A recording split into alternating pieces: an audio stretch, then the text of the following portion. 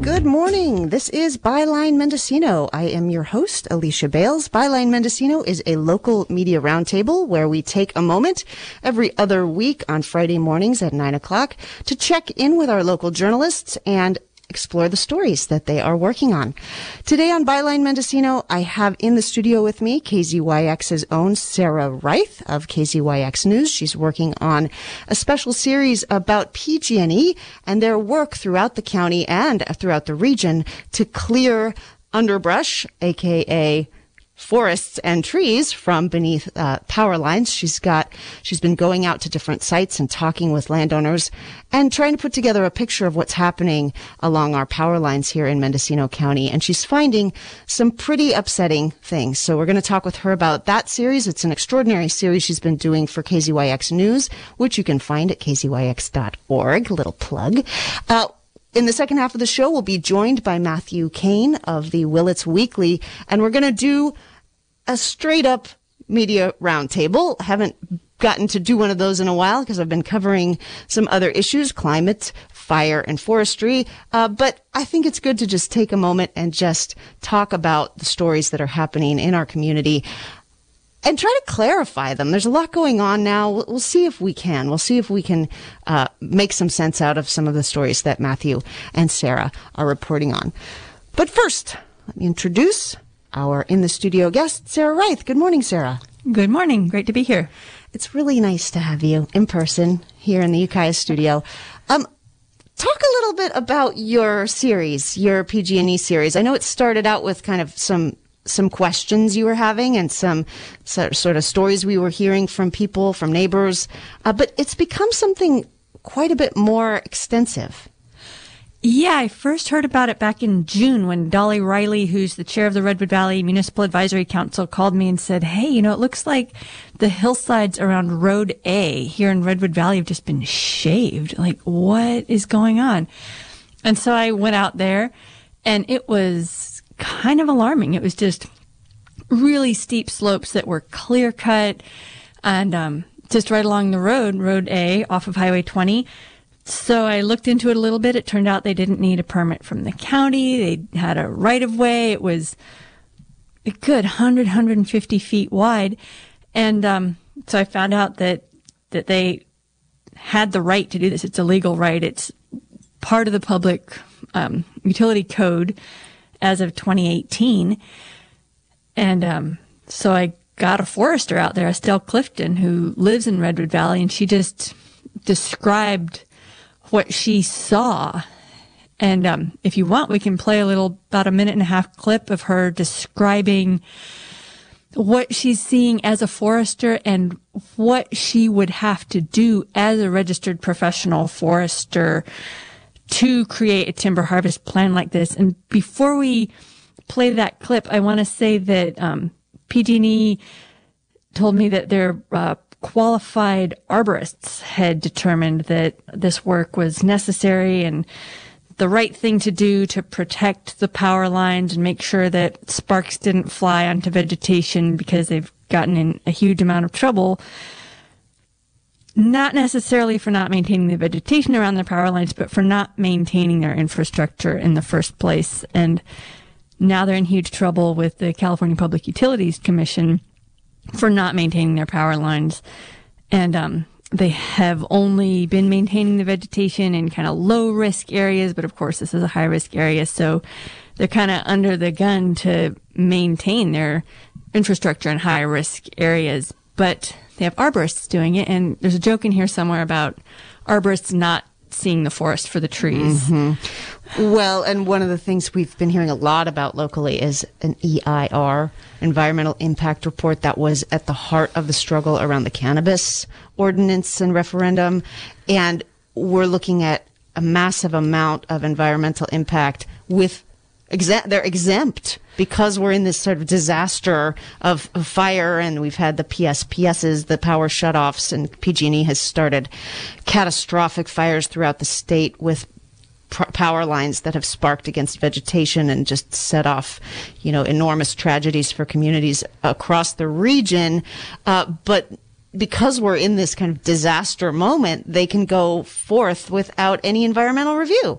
Yeah, they are exempt from any kind of environmental review, and they don't have to adhere to the California Forest Practice Act or practice rules or any of the regulations that are in place to make sure that everything is being taken care of the way it's supposed to. So we'll just hear Estelle's professional assessment of what she's looking at in Redwood Valley back in June. Okay, so this is Estelle Clifton. Well, from my experience working in forestry, the first thing I noticed was that the power line goes down a watercourse drainage area into a very steep canyon. Probably portions of it are over 70% slopes, and then as it comes up over the ridge, it dives down. The power line continues into another watercourse drainage and goes right down the center of what would be a restorable Class 1 or fish-bearing stream. You can see the moist vegetation there at the bottom, but they have cleared all the way to the edge, and as it continues on to the substation. You know, in timber, when we see slopes this steep, or especially existing erosion scarps that could indicate active landslides, opining on geology is above what the foresters are trained in. So we bring in a geologist, and if I want to harvest trees on a slide area, especially a clear cut on extreme slopes, I will have make my harvest plans around leaving a certain amount of vegetation generally to accommodate the fact that there's a potential unstable area. So when I look at this cleared area, I do see some erosion scarps in there, and there is no cover left on them except for chips. And those chips are really problematic also. I contacted PG&E and was told that, well, you know, the stumps from the trees will maintain they'll provide erosion control basically, but the stumps of the trees are dead, so they will rot. It'll take a while, but they'll rot, and then there won't be anything. And chips take a long time to biodegrade. I mean, they're great for mulch if you're putting it around your shrubs and you want to conserve water, which is something we all want to do right now, but they're not really appropriate for providing erosion control on a slope. And I went to another site in Hopland, Catherine Cole's site, and she had a giant, beautiful blue oak felled on her property. She was just in tears about it. And not only had this tree been felled, but it was cut up into huge rounds that she cannot further buck up into useful firewood, and these like 4 to 6 inches of chips were left in her pasture, which she uses to graze cattle. And now the pasture isn't viable, or the pasture around the tree is not really viable, and she can't rake it up. She can't remove the tree. She doesn't know what to do. So we've got Catherine Cole's heartbreak and hassle that we can listen to here.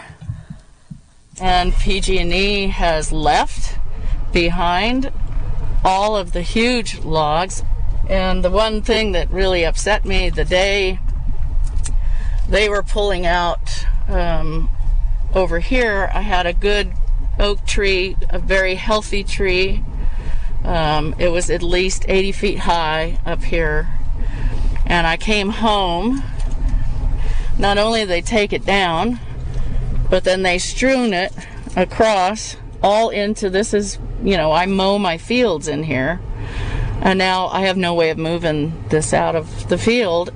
What about all these chips down on the ground? Is that going to affect the grazing quality of this property? Absolutely. I don't know what to do with the chipped area, whether I can, you know, rake this out of here.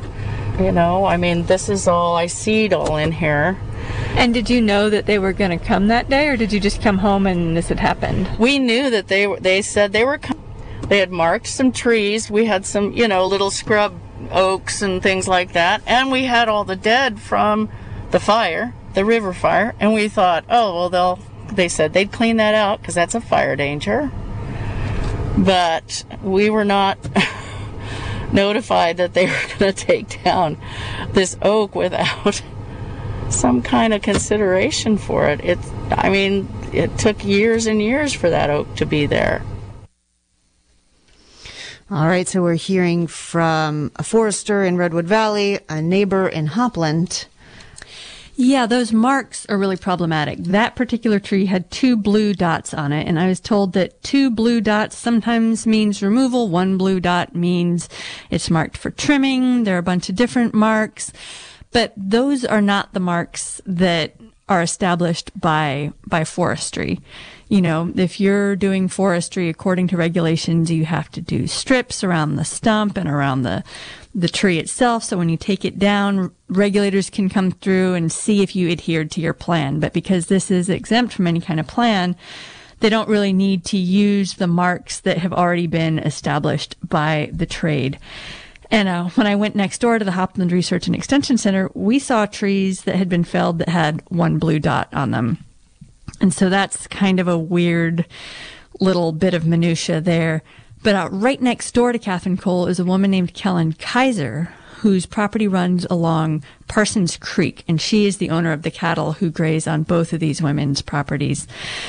And all of the trees along the creek were marked with a blue dot, including this one that I just kind of fell in love with, which was this beautiful little oak that was growing right on the edge of the creek, and you approached it, and the roots were all gnarled like a nervous system or something, and there were all kinds of little quail rustling around in it, and it's the middle of August, and the tree is arched all the way across the creek, shading a little pond.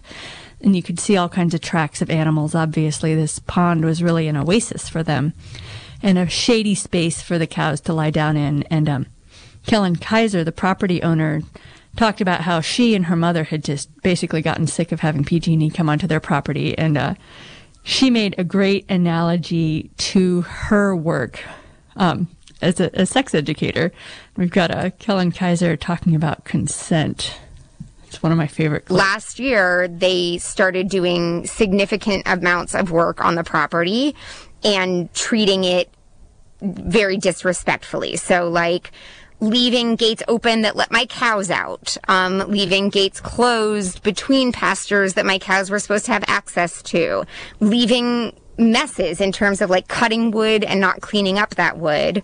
So me and my mother started kind of resisting their presence on the property and like calling people and complaining and locking gates and like basically just trying to keep them off of the property.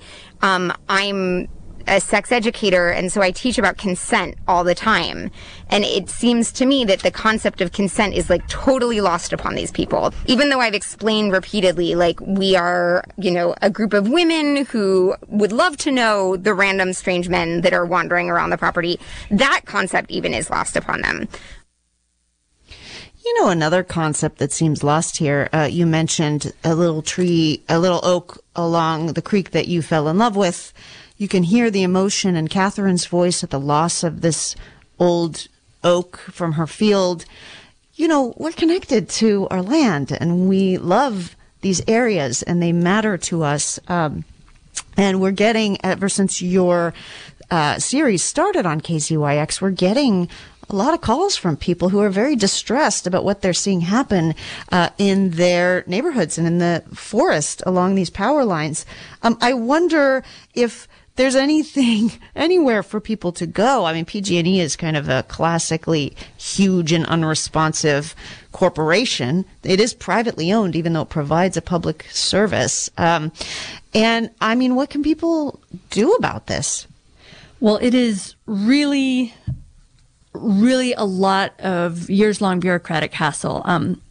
For the first story, after I spoke with Estelle, I spoke with some women from the Sierra Club.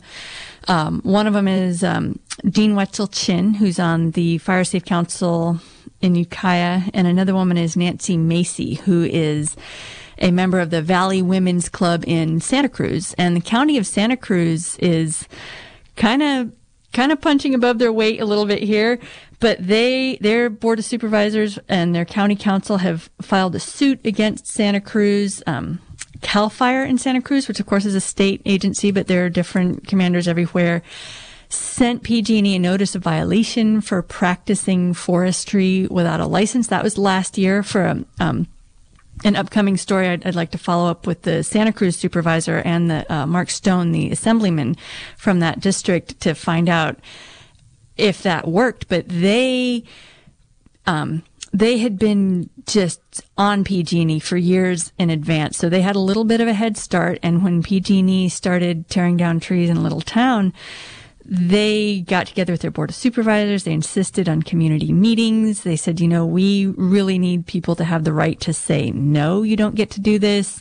We need to be able to bring in our own foresters and make an assessment, because they were going to tear down all the trees right in a town. So it wasn't quite as hidden as it is out here, where you can kind of get away with despoiling the environment as much as you want, basically. But they are fighting it, and they haven't had unmitigated success, I would say. Nancy Macy has written some really stirring letters to the CEO of PG&E. She's advising people to write letters to the chair of the California Public Utilities Commission, Marilyn Bottier. And these women were part of a group that wrote a white paper really analyzing PG&E's practices, and they wrote a 12-page cost-benefit assessment of PG&E's expenditures for vegetation management. And just to hit a few of the highlights here, they're saying that PG&E's proven that performing non-modernized enhanced vegetation management costs $494,000 a mile, and they're spending billions of dollars a year on a driver that only mitigates 5 fires out of 440 a year. And I don't know how far I need to go into the weeds with this cost-benefit analysis, but they have compared PG&E to a couple of other California utilities, San Diego Gas and Electric and Southern California Edison, which are upgrading their infrastructure instead of taking out their aggressions on the forest that happens to be around the infrastructure. Cut it all down. Yeah. Okay, let me reintroduce you real quick. Okay. This is Byline Mendocino. I'm Alicia Bales, your host, and today in the studio with me is Sarah Reith of KZYX Community News. She's working on a series about the basically ground truthing PG&E's vegetation clearing program here in Mendocino County, but also across the region, and finding out that there's some pretty egregious things happening on the ground. And a lot of calls are coming in with neighborhoods who are seeing this kind of rampant clear cutting underneath the power poles or power lines within our county and now beyond. Santa Cruz, I know you're looking up at Humboldt County as well. There's neighbors up there who are very concerned about this. And PG&E is going forth protecting their bottom line, but without any kind of environmental review and a whole lot of environmental concerns. And of course, this isn't happening in a vacuum. Just yesterday, Governor Newsom signed an enormous billions of dollars of package of climate legislation, and a lot of it deals with wildfires and the risk of wildfires and treatments to prevent wildfires in our forests. And there's a lot of controversy about what is actually effective and what is damaging to forest ecosystems. So this isn't happening in a vacuum. There's a whole lot of conversation about this, and it sounds like the white paper addresses some of this. Is this even necessary? Are these oak trees along the power lines on the creek that flammable? Are we really at risk? Well, they didn't have to do any of the educated guessing that generally precedes this kind of project. They didn't have to provide any evidence that this would be effective. And these PG&E didn't. Right. PG&E did not need to prove that this was going to be effective. And this cost-benefit analysis, which I think of as kind of an addendum to the white paper, because it really goes into the numbers, and feel free to rein me in if I wander too far into the weeds here. But, they're saying that this, there's a 5% reduction in projected ignitions by PG&E under this enhanced vegetation management plan. Well, let's slow down a little bit and translate that. It doesn't work.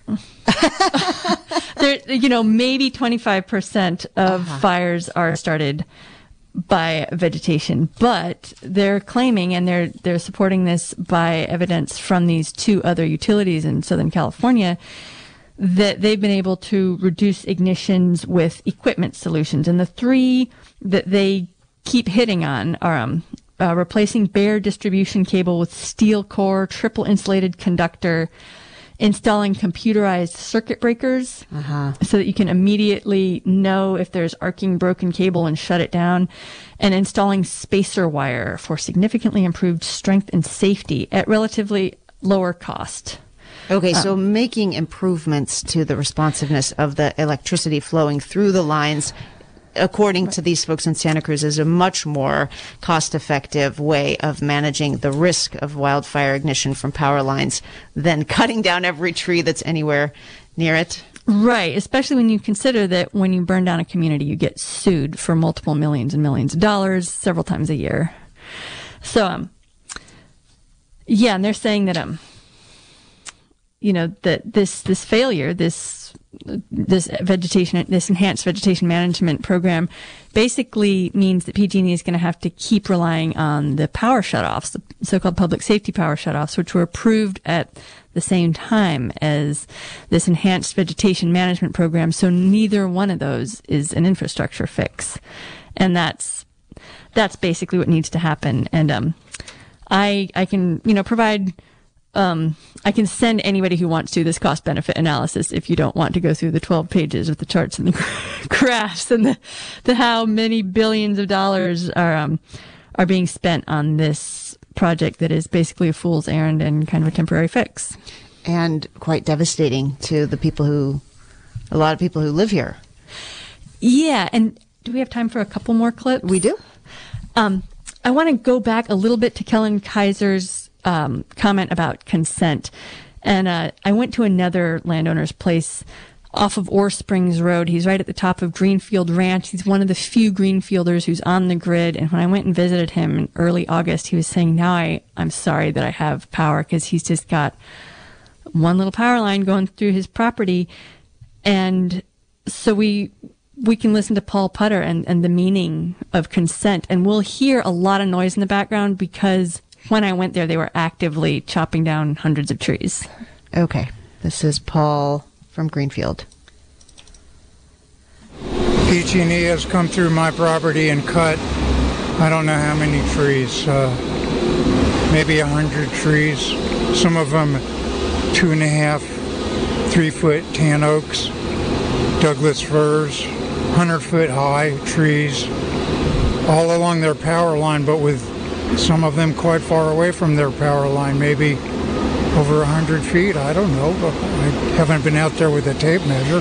They came through and they marked a bunch of trees. They made me sign a paper that said that they were going to remove 32 trees. I think I might have signed something without really understanding what the full implication of it was. It just didn't register what was going to happen. That's really what it boils down to. Yeah. So even if you do consent, there's really no way of knowing what's going to happen. And, Estelle Clifton's not the only forester who went out and looked at a site with me. I also went out to the Hopland Research and Extension Center, which has been the site of ag and forestry research since 1951. Like, these are really knowledgeable people. The director, John Bailey, spoke with the supervisor of the crew. He spent about 12 to 15 hours over the course of 3 weeks talking with them and convincing them to trim some trees rather than cut them. And they were going to take out some young trees that were part of a research project, and he prevented that from happening.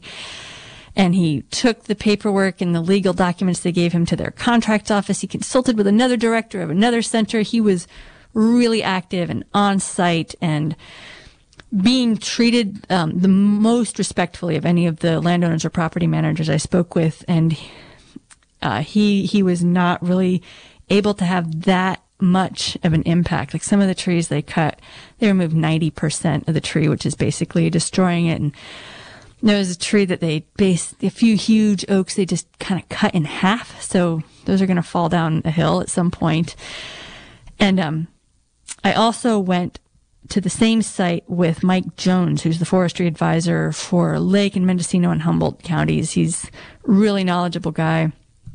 And he was looking at these trees on a small hilltop that was about 1/10 of an acre, where about 39, we independently counted the exact same number of trees, 39 that had been removed. And he described it as a conversion from oak savanna to grassland. Like the ecosystem in that spot has changed, and the whole ecosystem has changed. The habitat corridors have changed. They have studies going on with migration patterns of coyotes and deer, and they're going, well, we don't know how this is going to affect these animals' behavior because now it's a rangeland instead of an oak savanna. But he gave a really nice summary, and I think we've got Mike Jones in there. Okay, do we want to start with Bailey and then go to Jones? Well, I think we've got Bailey and Kathy Monroe talking about invasive species that they think are probably going to come in. Okay, we've got Bailey in a bind, Kathy and John Cascade. Yeah? Well, let's listen to Mike Jones. He's the forester from HR. Yeah, that's okay.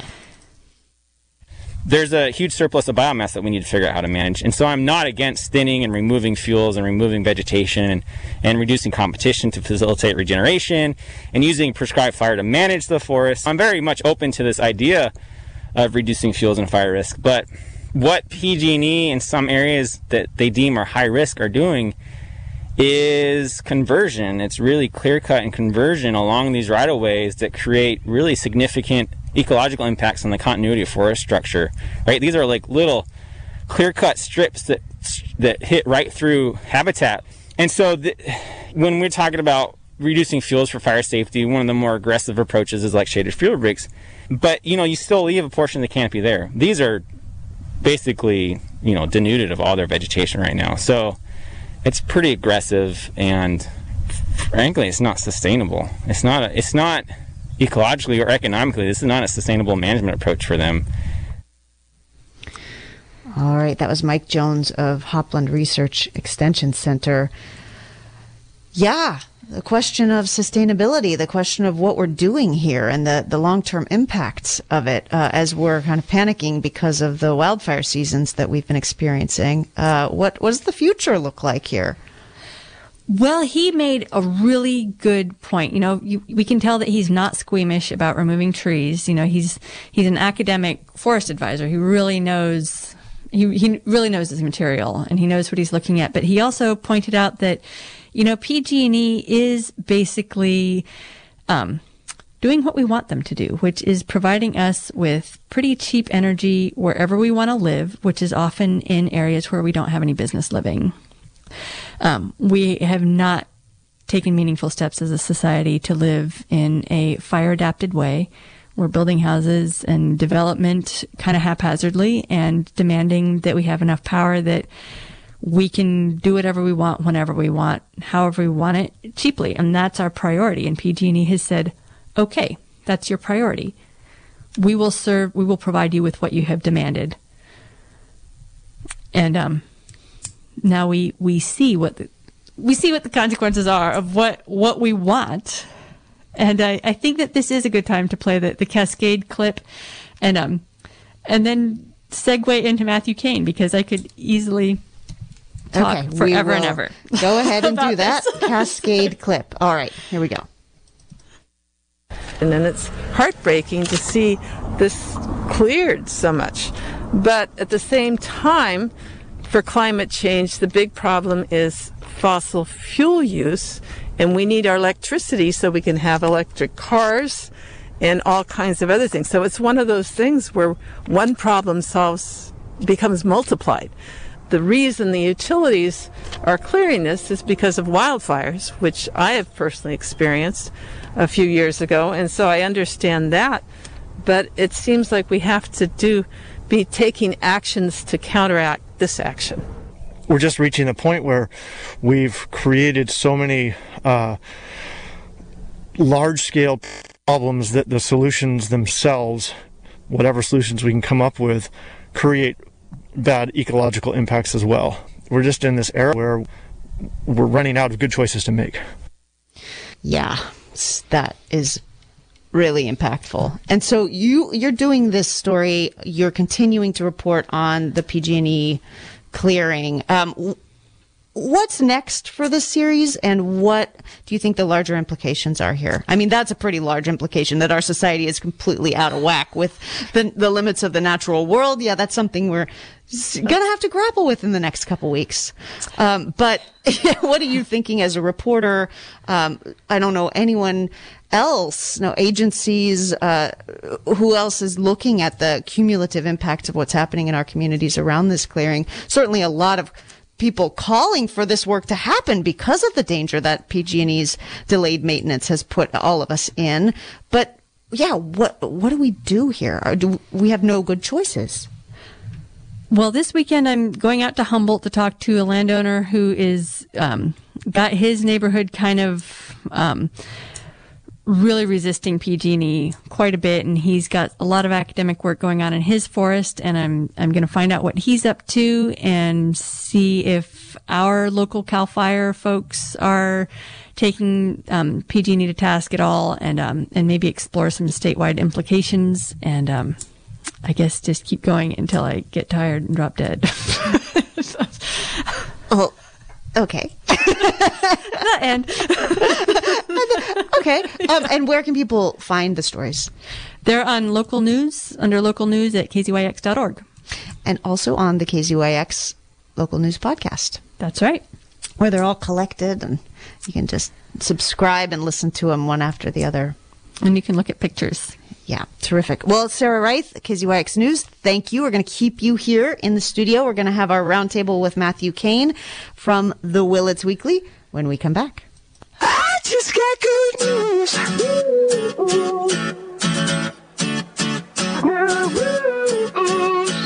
I just got good news. Hot off the press, it's hitting the streets with my delivery.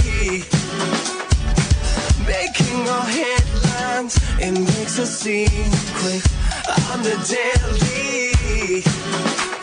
And all of the people gather around, they stare like I'm a street preacher, out of my mind. And I'm going all out, I tend to overcommit, but with news this good, you'll wanna hear it. I just got good news. And this is Byline Mendocino. I am your host, Alicia Bales, live in the studio here at the MCOE campus in Ukiah/Talmadge, California. You're listening to KZYX and KZYZ, Mendocino County Public Broadcasting. And Byline Mendocino comes to you I think we're the second and fourth Fridays at 9 a.m., alternating with Bob Bushansky and Politics, a love story. Of course, in this age of sort of local news contracting and being defunded and getting hollowed out, it's important to know who your local journalists are and follow local stories, more important than ever. Today we have in the studio Sarah Reith of KZYX News, and we also have on the Zoom Matthew Kane. He is a staff reporter and photographer for the Willits Weekly. Welcome, Matthew. Hi, Alicia. How are you? Good morning. We are going to go ahead and do a straight-ahead local media roundtable for the rest of the show until 10 o'clock here.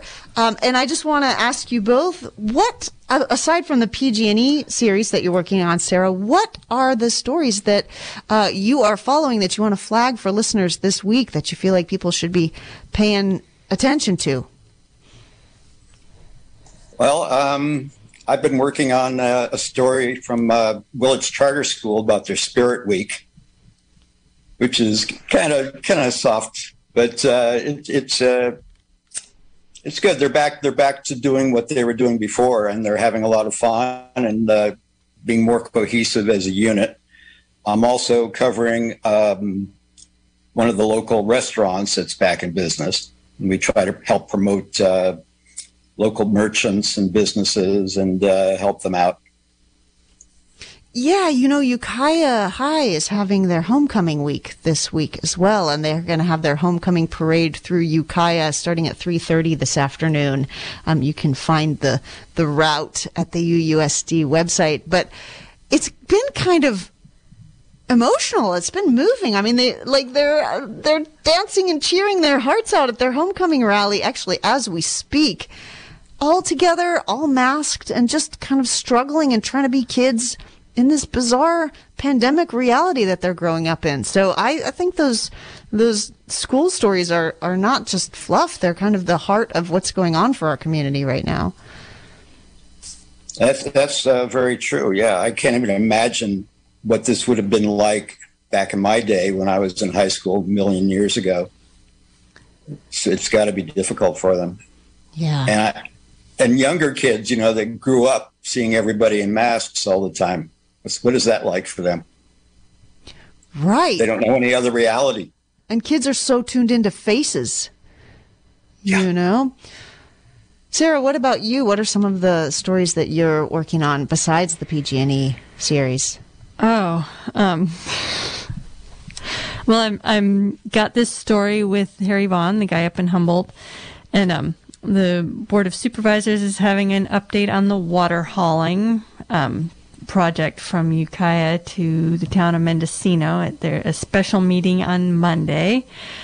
And I'm kind of coming down from all the coverage of the cannabis referendum, which seems like it was an especially huge deal up in the 3rd District where Matthew is. That's true. I don't really get into the news stories, unfortunately. I just do the features, which are fun and get me around town and get me in places where nobody else gets to go. Yeah, well, the referendum has been a very, very big deal, along with the water stories. You're talking about the water hauling, but there's also the Groundwater Sustainability Agency that we had a story on this morning that Sonia Warich, our RFA fellow, reported on. So there's a lot going on with water, obviously the drought in Lake Mendocino. How are you guys making sense of all of this stuff in a way that allows our readers and listeners to really get a grasp of what's happening? Well, the drought has some really serious political implications, as we just saw with the referendum. When I was up in Covelo, actually on the 12th, the day that the Hopkins fire started, and I was coming down the grade and just watching it grow and grow and grow. And I thought, wow, everybody all over the county, the drought and the wildfires are just tearing us to pieces.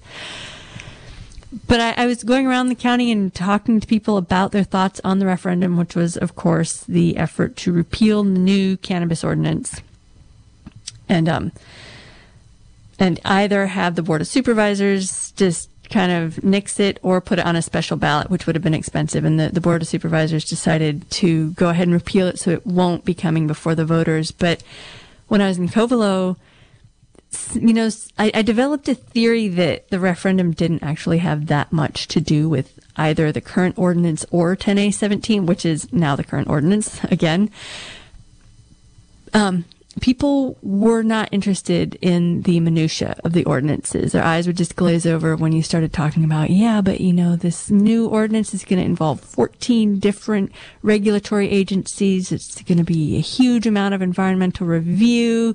There's not going to be any expansion unless your parcel, kind of meets really stringent standards. So hardly anybody would even squeak in there. It just their eyes glazed over. They were just like, we're sick to death of listening to minutia. We don't care. What we care about is enforcement.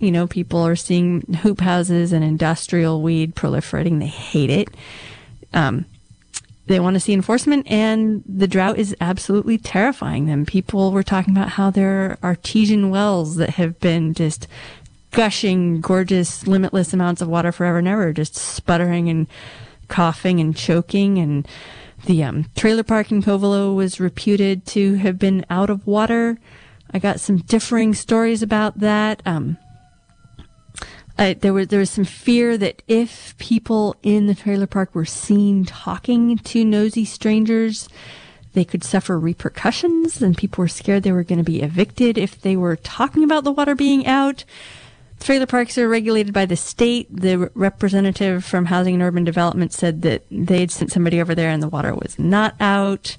Other people were saying it was out. The manager was saying it wasn't out. I called the owner and he was on the title but said he should have been taken off the title. And the other owner, so, it's a tough thing to track down. But the point is that Everybody's absolutely terrified. You know, you've got 100 people in a trailer park with no water.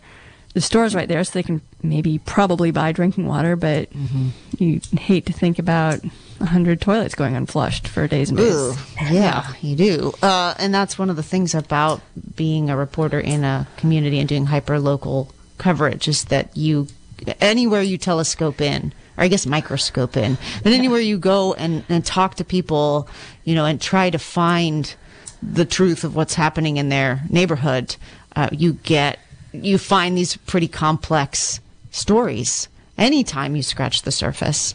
And Matthew, do you find that in Willits as well, working for the Willits Weekly? Are there stories that from the outside people may just think that it's, you know, kind of a simple situation, but when you scratch the surface, it gets a lot more complicated? Like, what's a Willits story that people might not know? You know, it's like peeling the onion. You start to dig in there, and there's more and more, deeper and deeper. You can go off in all these different directions. And I agree with Sarah. People just don't want the minutia. They just want the bottom line of the stories and things that affect them. I find that more and more these days, that people are more concerned with their own little world, you know, how things affect them, rather than the bigger picture of things.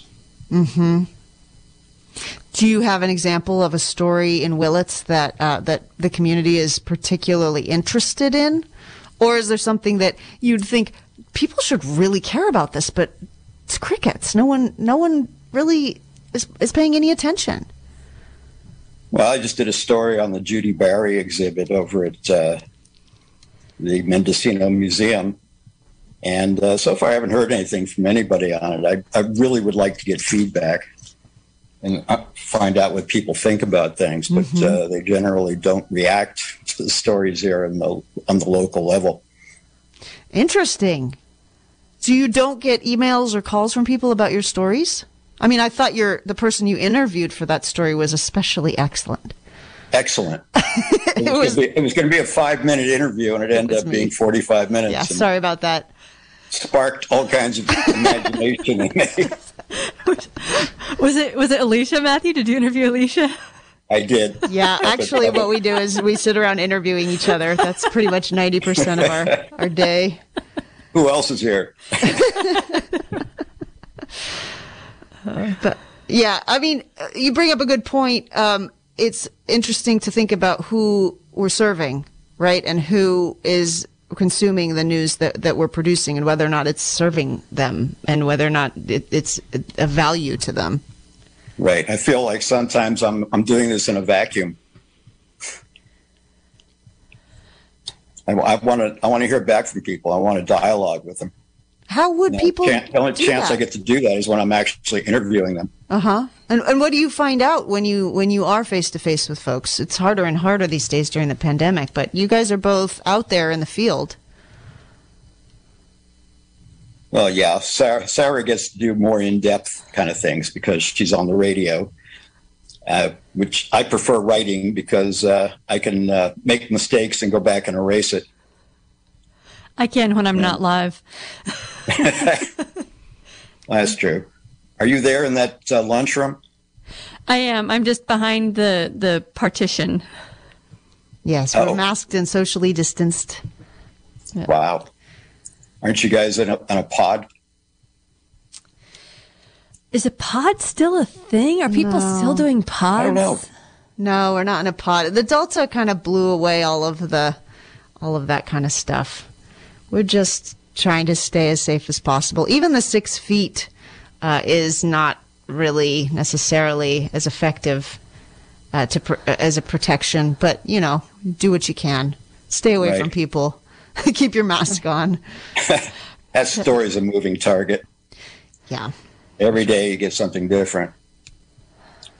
Yeah, and it's kind of swung into a whole new place with the Delta variant. We're talking about the coronavirus story that you both have been covering since the beginning of this in March of 2020.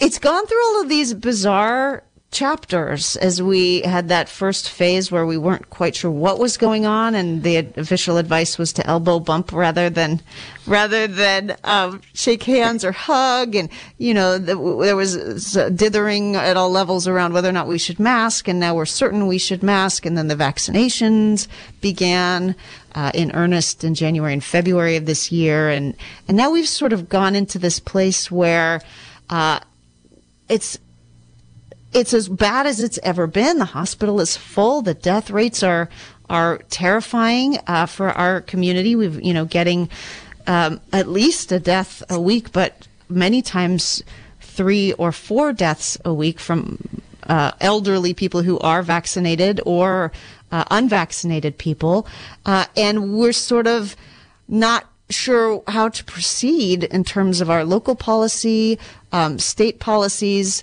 and national policies. So it's this really, I think, kind of disorienting place to just be a human in a community trying to figure out what to do. And for me, watching it all, you start to get this sort of larger existential questions about can our government help us? Like, can we problem solve when things are big and bad? Because coming down the road next is climate. And the fact that we're going to have to make some changes as a society. We're going to have to do it together. We're going to have to make these choices. And I don't know. For me, I'm in a rough patch with it. Do you guys have any comments about what that's been like to be so close to covering the pandemic, to watch all of these different phases as a journalist? Well, for a while, I was covering a lot of stories of people coming back in business. And every time I did that, they'd go out of business again. They'd change the rules and they'd have to close up. But people expect the government to solve all their problems in this area, and they just can't. Because, like I said, it's a moving target. And they have their experts, but they keep finding new things. And you just have to find a point at some point during the discussions. You find something you believe.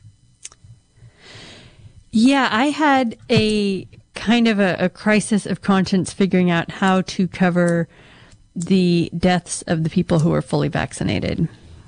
I saw that 4 out of the 5 deaths, and they were in their 90s, or they had significant comorbidities. So, they increased their chances as best they could, but they didn't. They didn't make it.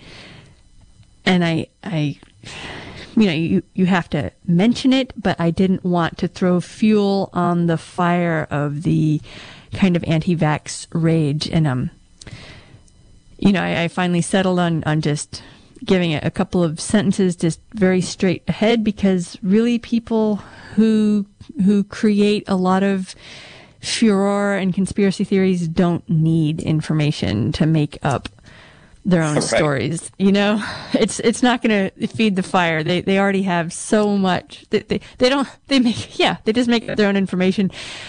And then if you don't report it, then you can be accused of withholding information from them, and then suddenly you're untrustworthy and the mainstream media is out to get you. So, right.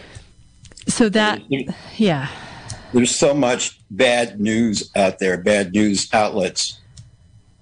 I can't name any of them off the top of my head, but people get their news from all these little outliers. Yeah, we got a message from someone who was saying that they get, both sides of the vaccine debate on these right-wing websites and news sources, and they were upset that we weren't providing the full story. Why were we leaving it to them? And I thought, if you know that these news sources are providing you with a lot of bad information, then that's a good time to dust off your information assessment skill set. Right. Yep. It seems like all the news, liberal or conservative, have their own bent that they're trying to push. They're not news anymore, not straight news. They're disseminators of the information that they want you to have. I want to go back to the days of Walter Cronkite and Chet Huntley. Well, TV news straight out. Sure. And we're in, like, along with the sort of the melting away of the local journalism infrastructure, which of course, study after study shows that people in their communities trust the local news more than any other news source, if you can believe that. And sometimes you hear people really advocating for certain extremely partisan news sources, like almost cultish across the spectrum. But people really do trust their local news, even though local news is in a moment where we're really struggling to survive and provide that very important service. But the other thing is, the landscape in terms of truth, and what kind of disinformation is out there and why. That's also a really, really tricky landscape to navigate in as journalists. And it's interesting to make those choices about what serves our community and what doesn't, in terms of what we give airtime and ink to. I wonder if we can sort of come back down to the hyper local, because a lot of our local issues aren't partisan along those lines. Our local political races and people who represent us locally, they may have their political preferences, but these are nonpartisan offices that they hold. And so it's really a lot couched in, the culture of our place, the history, and certainly we're not exempt from the political spectrum. I mean, there are people who lean right and lean left, and it's a useful way to analyze people's political positions, but it's not the predominant way, especially when you look at the alliance that happened around the cannabis referendum. It was agriculture and environmentalists coming together, which historically here, if you followed the news, is not always the way things go. So what's it like covering the hyperlocal? I mean, there's been a ton of politics in Willits, Matthew, around the city council, around the local police department, around even the existence of the city. Well, we have Willits is kind of it's either old hippies or ranchers or agricultural people. We have conservatives, we have liberals, and they're very far apart. But I make it a point to get along with everybody. I try to listen to them, and I approach them as human beings to find out what they're actually thinking. I know we're not going to change their minds. I've given up on that, but it's good to hear people and report what they're actually thinking, and maybe we can find something in the middle. And where can people find your reporting in the Willits Weekly? I usually have a couple stories a week there. Usually page 3 and then somewhere in the back. Literally page 3. But how will we find the newspaper? It's actually printed. It's actually printed. It's printed well. The color's good, and the printing's good on it. It comes out Thursdays. The subscribers get it on Friday. They can come to the Willits Farmers Market on Thursday, and I'll pass it out until 4:30. Or you can find it in little boxes all over town. In Willits. In Willits. And in Covelo, which is part of our territory, though we rarely get up there, and Laytonville. All right. And Sarah, how can people follow your work with KZYX News? They can go to kzyx.org and check the local news column, or they can check out the KZYX News podcast. It also broadcasts. It also broadcasts at here on our little radio station. 7:45 and 8:45 in the morning, and again at 6 p.m. And sometimes we have 2 stories a day. I think last week we did a pretty good job. I think we had 3 days where we had 2 stories. So it's really looking up. All right. Well, this has been Byline Mendocino. I want to thank my local journalist guests, Sarah Reith of KZYX News and Matthew Kane of the Willits Weekly. And thank you also for your tireless work making sure that our community is informed about the issues that matter. Take care. And I'll be back with you in 2 weeks on Byline Mendocino. I'm Alicia Bales. Don't forget, we are in our quiet drive here on KZYX, and you can donate to keep this station on the air without all the hullabaloo of an actual pledge drive going on. And you can do that by going to kzyx.org and pressing the donate button in the upper right-hand corner, or calling us at the station. We'd be happy to take your donation over the phone at 707-895-2324. Of course, KZYX is a listener-supported community radio station, and we depend on your support to keep us here on the air and keep the information flowing. So thanks again. Thanks for listening, and I'll be back with you in 2 weeks. If you enjoyed this podcast, you can go to kzyx.org to find more shows and content like this one. While there, you can stream us live or check out our jukebox. And if you like what you hear, consider donating by clicking the red donate button in the upper right corner. We are Mendocino County Public Broadcasting, listener-supported community radio.